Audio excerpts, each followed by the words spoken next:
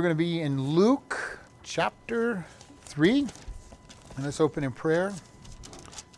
Lord, we just thank you for this day. We ask you to bless your word as it's brought forward and guide and lead us to what you would want us to see through all of this. In Jesus' name, amen. Now, we're going to be reading chapter 3, verses 23 through 38. One of those very interesting sections because it's a genealogy.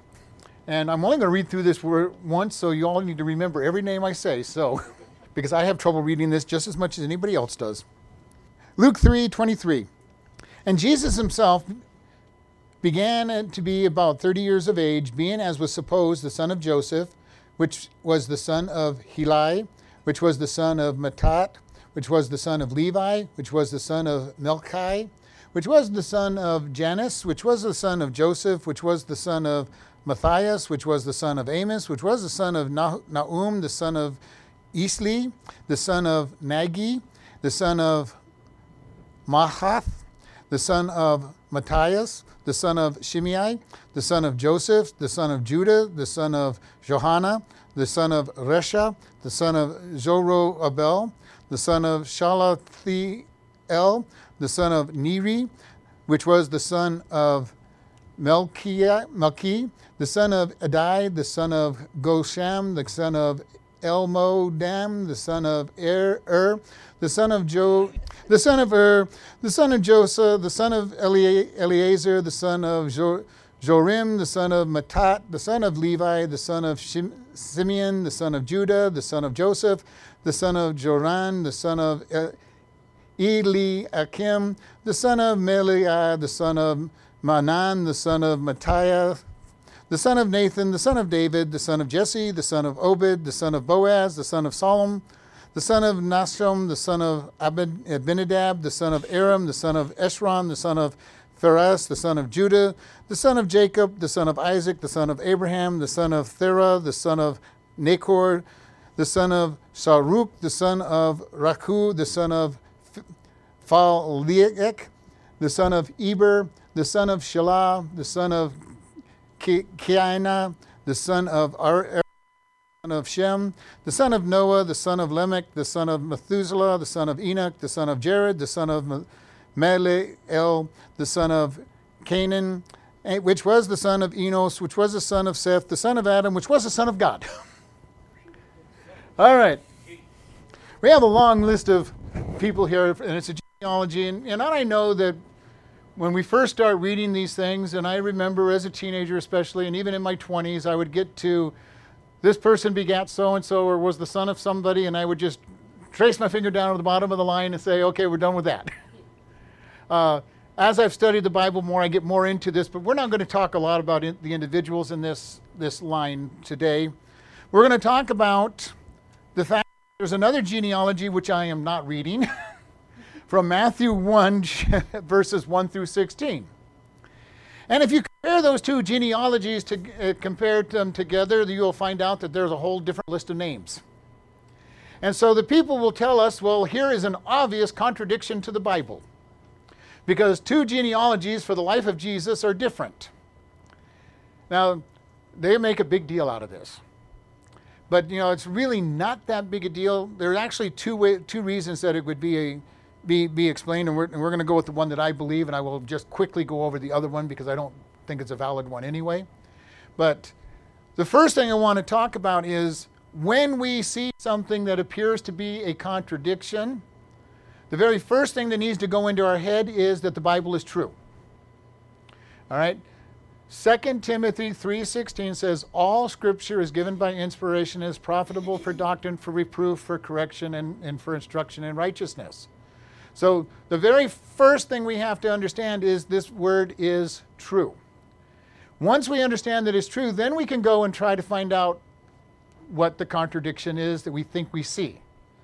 All right? But if I go off and I say, well, here's a contradiction, I can't believe it, then what am I doing? I'm saying this Bible is not something I can live by. And this would be a problem. If the Bible isn't 100% true, I cannot put my trust and faith in the book, because I would always be trying to decide what is true and what is not true, and I would be making myself God to determine what is true and what's not true. It is God's word, and we need to look at it and say, it is true. When it says something that appears to be a contradiction, I need to find the answer and why there is an apparent contradiction. And I'm bold enough to tell you this is one of those contradictions, and I love it when we come across these because they're easily explained. We just covered this one when they were told to go to Egypt. Remember a couple weeks ago we talked about Mary and Joseph were told to Egypt, and then they went to Nazareth, and I can't remember which of the other Gospels, I think it was Matthew said, when they had accomplished all these things, they went back to Nazareth. Well, all he did was cut out a trip to Egypt before they went to Nazareth. It's really not that big a deal when you think about it, because how many of us tell a story and we leave out bits and, because people don't really care. It's like if I told you that I drove here to home and back in the same day, and but I didn't tell you that I stopped off at Smith's on the way there, and then I went to the gas station. All those other points are not necessarily important to me telling you I went home and came back. So this is what we have, and in this one we have a more interesting in place to go, because this comes down to a trust issue. Can I trust God's word?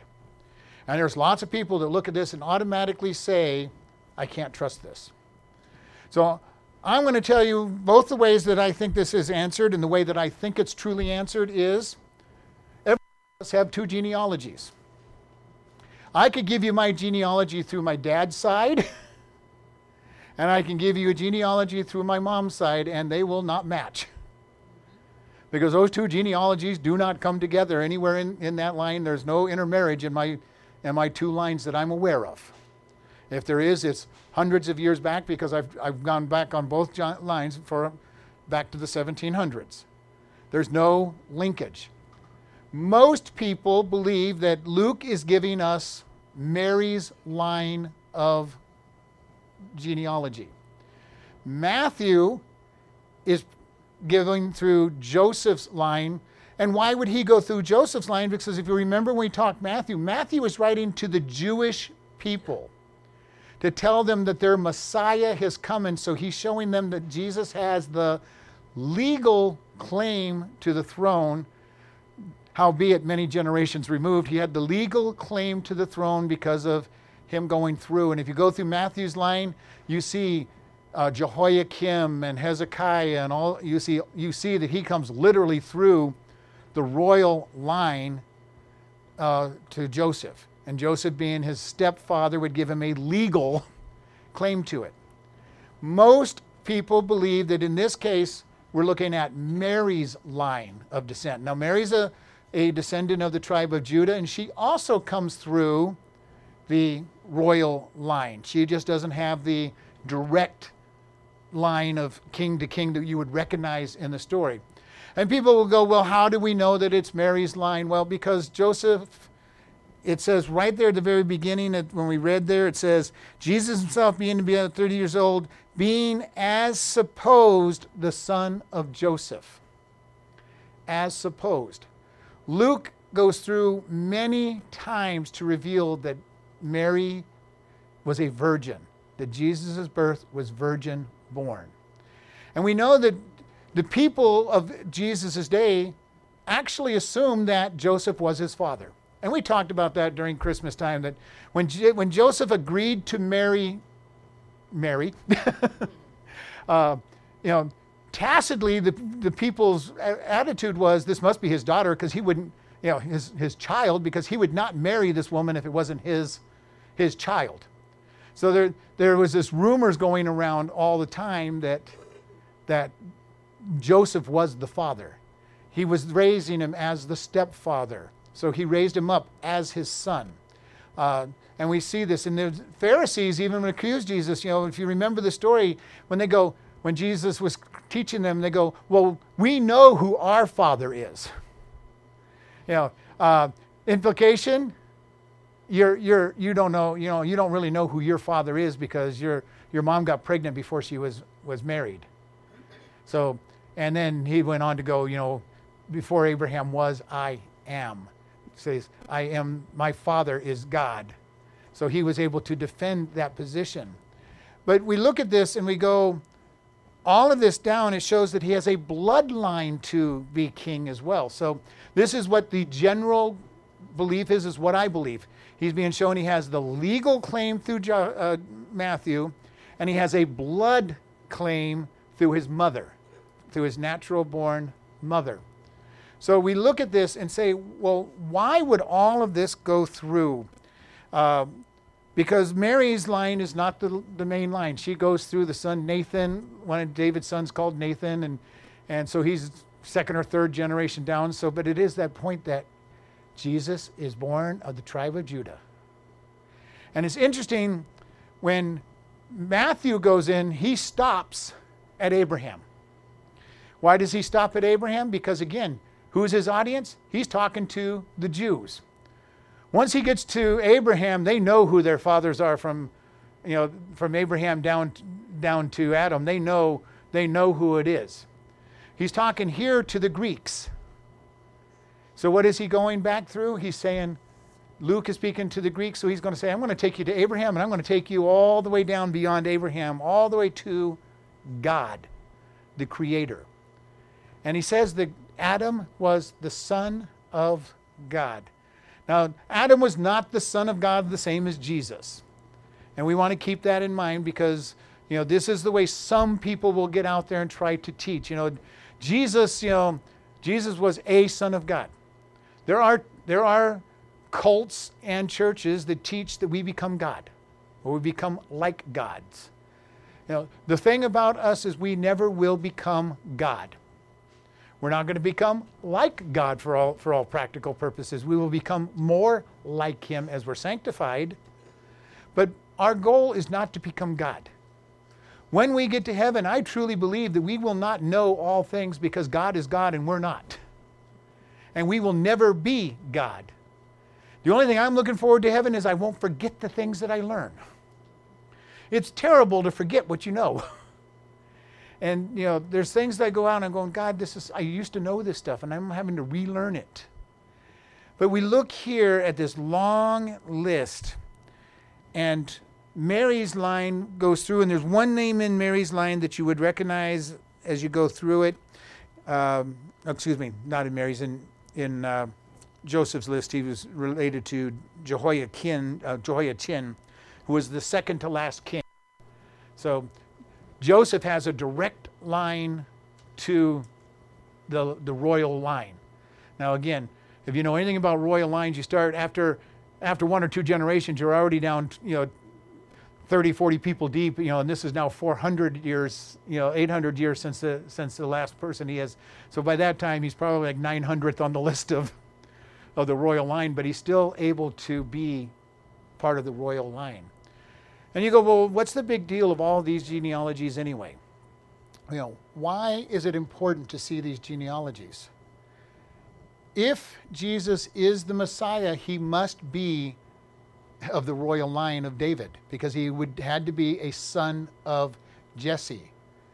We have recorded in our scriptures these genealogies to show that he is the son of Jesse.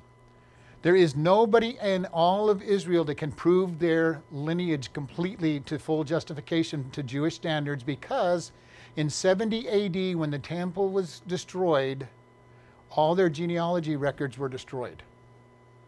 So nobody could ever prove that they are the Messiah anymore because there's no genealogical records to go back. This is why God put the genealogies in these Gospels, so that we could be able to say, here is Jesus' line back to David. And God so wonderfully put it together that we can go down both lines. His mother, who was his actual parent, and his stepfather, which would be his legal guardian. And Jesus says, here it is. I am the son of David, so that I can have the kingship legally and by birth. So it brings us to this wonderful point that we see all of this stuff come together that shows us that God is in charge. And Luke continues. He started out with supposed to be Joseph's father, and just kind of putting it out there, Joseph. And Luke was following the process of the time. You go by the male line, but he's following the female line, which is a very unusual thing. If you know a lot about the Bible raises and elevates women, but the culture that it was written in did not raise and elevate women. So it's a very fine line. Whenever they would say things, women were there, women were important. And women were always important even back then. You know, we have Proverbs 31, the virtuous woman one, and you read about her, she's doing all the work in the house and bringing in the funds, and the man just sits at the gate. Sounds kind of familiar. But, you know, this is what's going on. And all through Jesus' ministry, there were women that ministered. There were women that did things. It was women that first saw him resurrected. And you've got to think, you know, if that was a false story, if they were just trying to create a story, it would not have been women who saw the resurrection. Why? We've talked about this several times, because women could not even testify in court. If you were the eyewitness to a crime as a woman, you could not testify in court as to the person's guilt in that day. And the Jews writing, the disciples writing that the women were the first ones to see Jesus raised from the dead, if they were telling lies, that would not have been what they would have said. This is one of the things we look at, the little details in the Bible that help us understand how correct it is.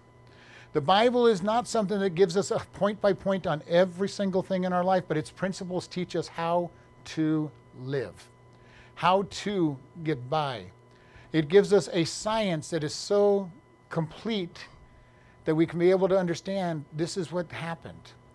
You know, and this takes us into, and we're not going to get into it today, but the whole controversy between evolution and creationism. All right? And we've said this over and over again. Neither one of those positions can be proved by science, because they're both philosophical arguments. You cannot see and test what happened 6,000 years ago at creation, or 60 million years or trillion years, whatever science is currently saying. We can't go back and see what happened at that point in time. So it's all philosophical. When somebody tries to say that evolution is science, they're lying. It is not science, it's philosophy. Because you cannot put it in a test tube and test it. You cannot put it together and run a test on it.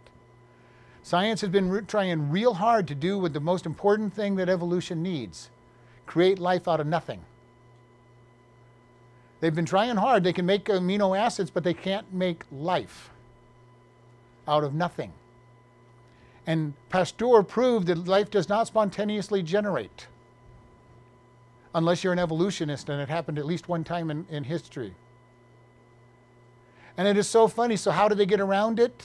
There's now this wonderful idea, and I don't know if I've shared it on a Sunday morning, but I was in biology class one time, and the professor he was spending 20 minutes telling us about how aliens came to this world and planted life and all of this down. And I'm waiting for him to get to the punchline of the joke. And after 20 minutes, I realized that idiot actually believed that this started with aliens coming to this world. But all he's done is saying, where did life start from anyway? This is the new idea, that we're planted here by aliens, and of course, wherever they were had to be planted by aliens, wherever they were had to be planted by aliens, wherever they were had to be planted by aliens. All you're doing is saying, well, somewhere, someplace, there must have been a planet where life spontaneously generates. Even though it doesn't match the laws that we know, there might be a planet out there where the laws that we know don't apply.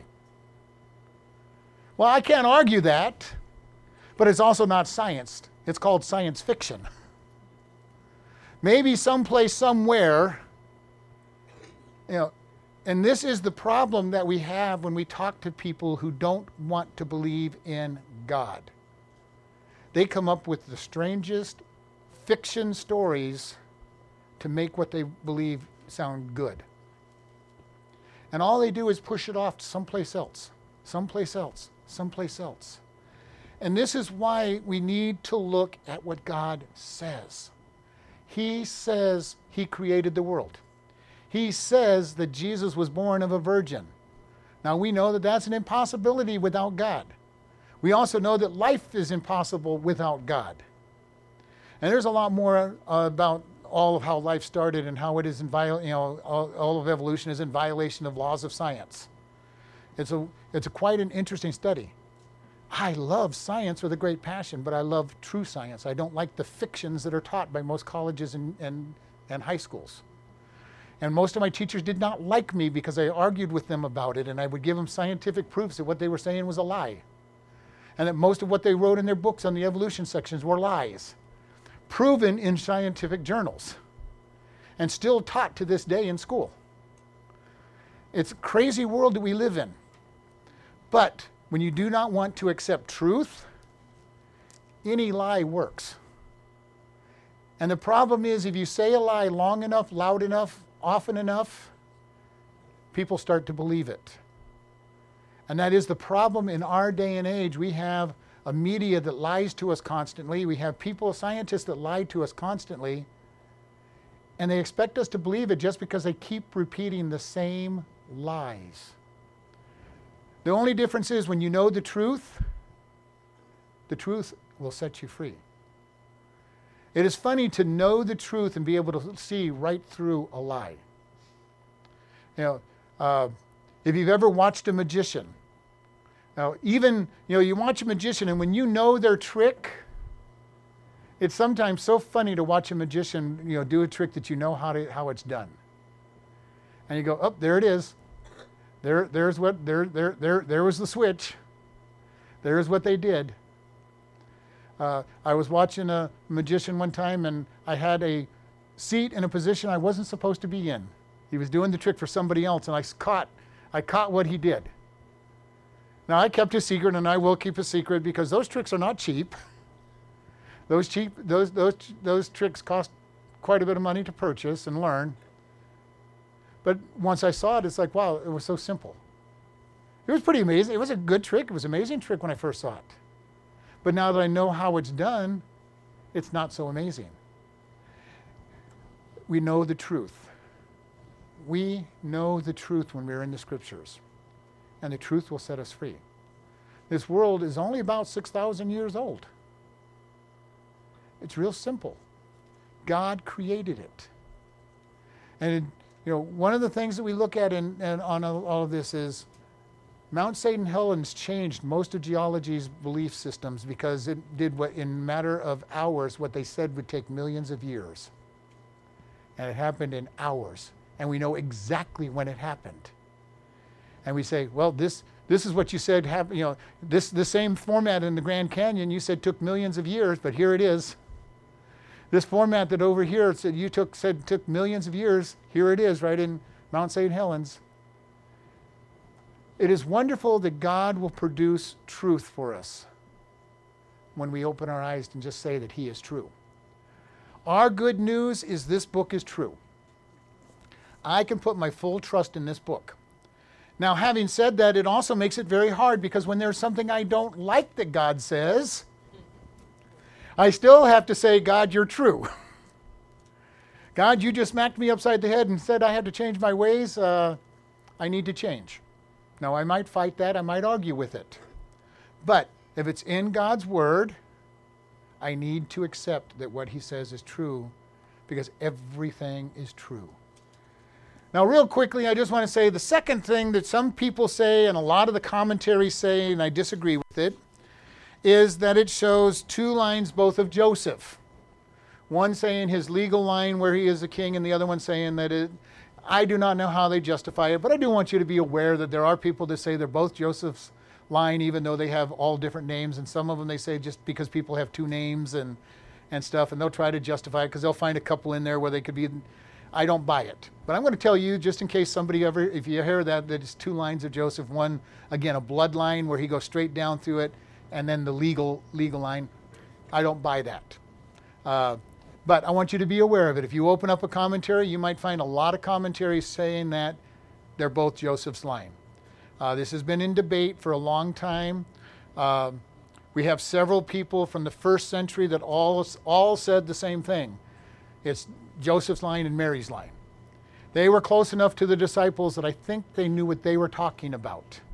Most of the other commentaries were written in the 16, 17, 1800s. They're far enough away that I don't think they know what they're talking about. They were just struggling. The writers of the commentaries do the same thing we do. They try to figure out answers. And I've shared this many times, when I teach the class on how to study the Bible, I say the very first most important thing when studying the Bible is prayer and listening to the Holy Spirit. Once you've done that, then God will share with you the right answers. If you're not listening to God, do not ever just open your Bible, read a section, and go straight to commentaries. Because commentaries are man's opinions.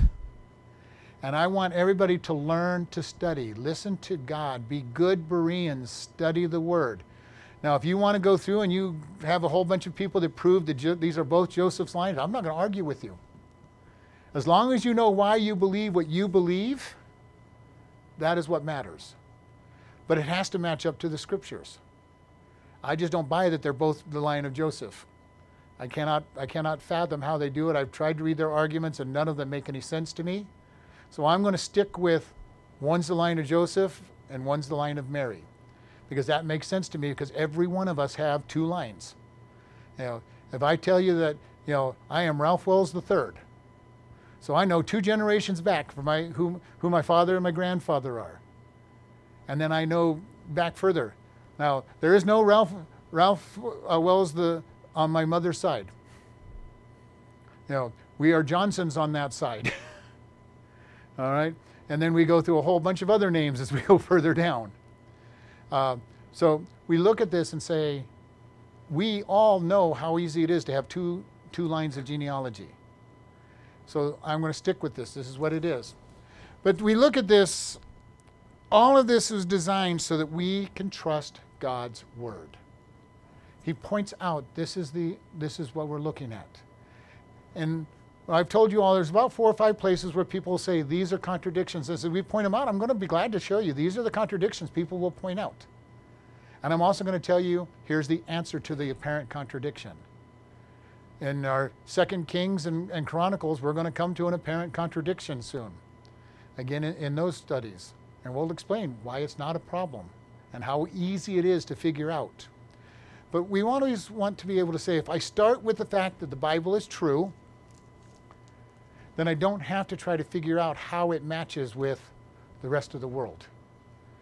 Why did we get some really silly decisions in 1850? Does anybody remember what happened in 1850?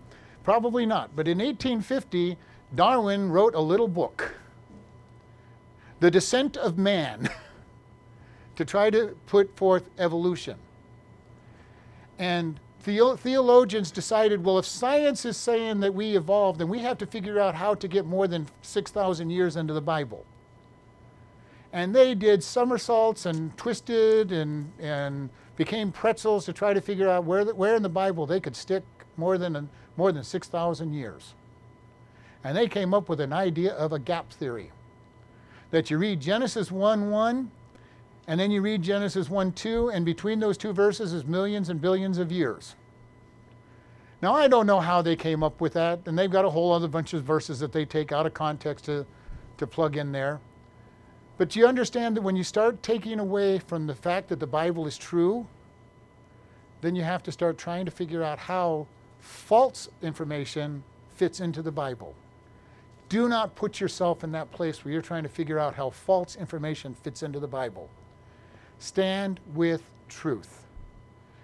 Listen to the Holy Spirit. Do not follow into falsehood. Because once you start down the path of falsehood, and once you start down in the path that the Bible does not say what it says, you're in trouble, because you can make the Bible say just about anything if you want to twist it around and pull verses out of context. Old joke that many of you probably heard, man's trying to figure out how to live his life, so his way of studying the Bible is just to pop open the Bible, put his finger down on a verse, and that's his verse for that day. So he opens up his Bible and he pushes his fingers down and he says, and Judas went out and hung himself. He goes, well, that can't be my verse for the day. So he opens up his Bible, puts it down, finger down on it, and it goes, whatsoever you do, go do quickly.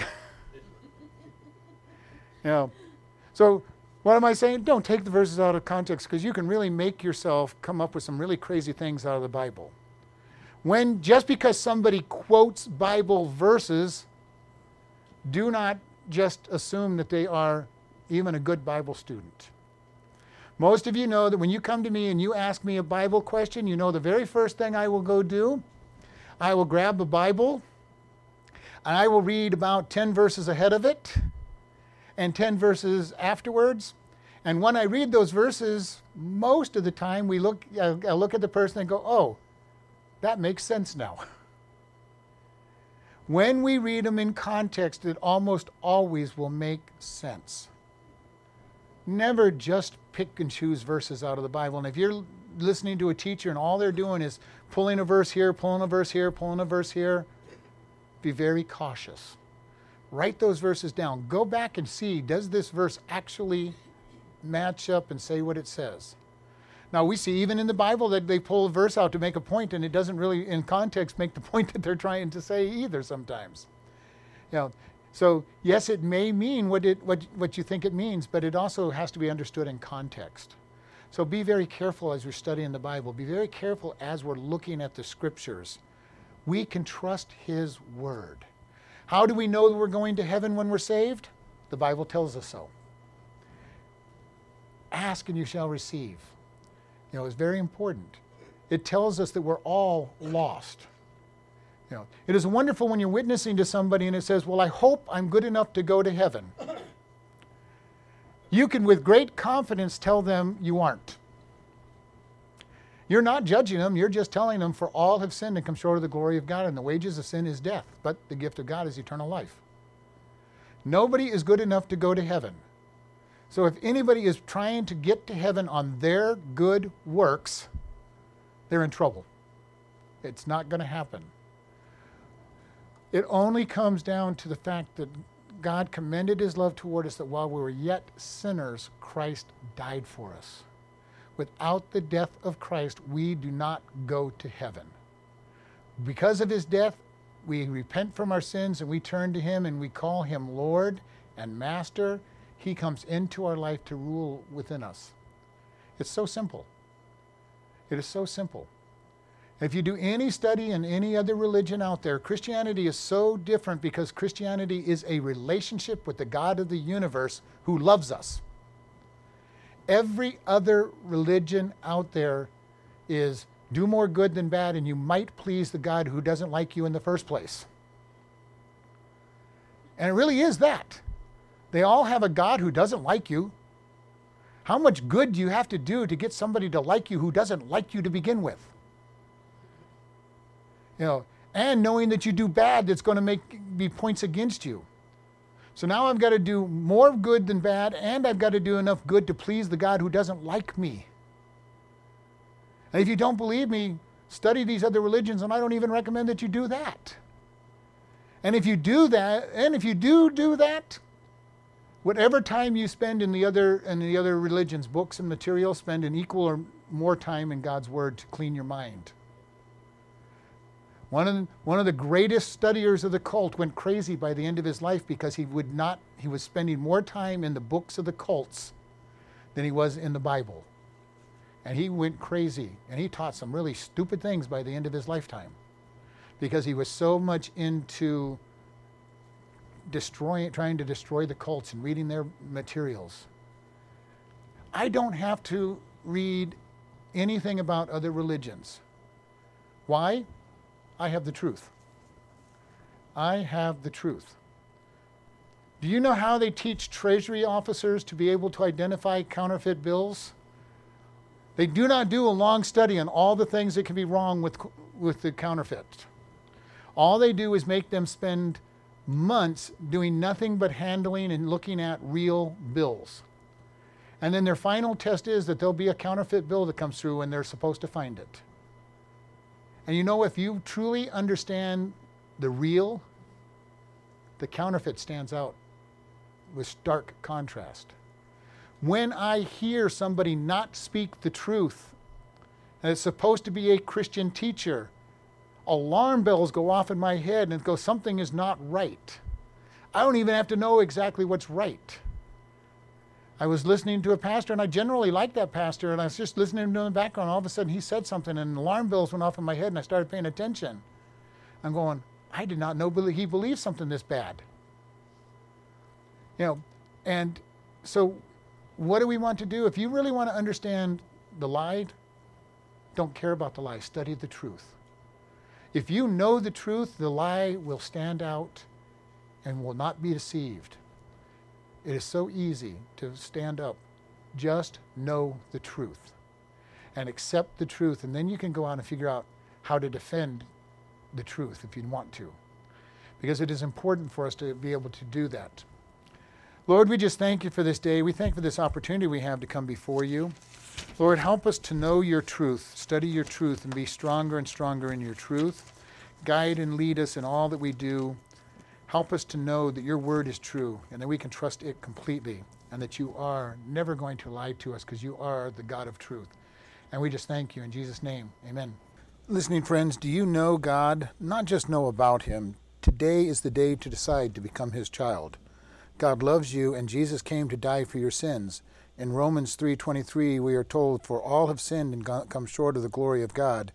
We all have sinned. God says the penalty for sin is death. Romans 6:23 says, for the wages of sin is death, but the gift of God is eternal life through Jesus Christ our Lord.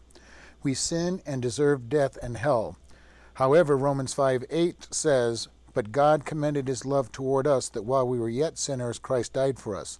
God loves you so much, he died for us so that we can be forgiven and have eternal life. How do we do this? Romans 10:9-8 says that if you shall confess with your mouth the Lord Jesus and believe in your heart that God has raised him from the dead, you shall be saved. For with the heart man believes unto righteousness, and with the mouth confession is made unto salvation.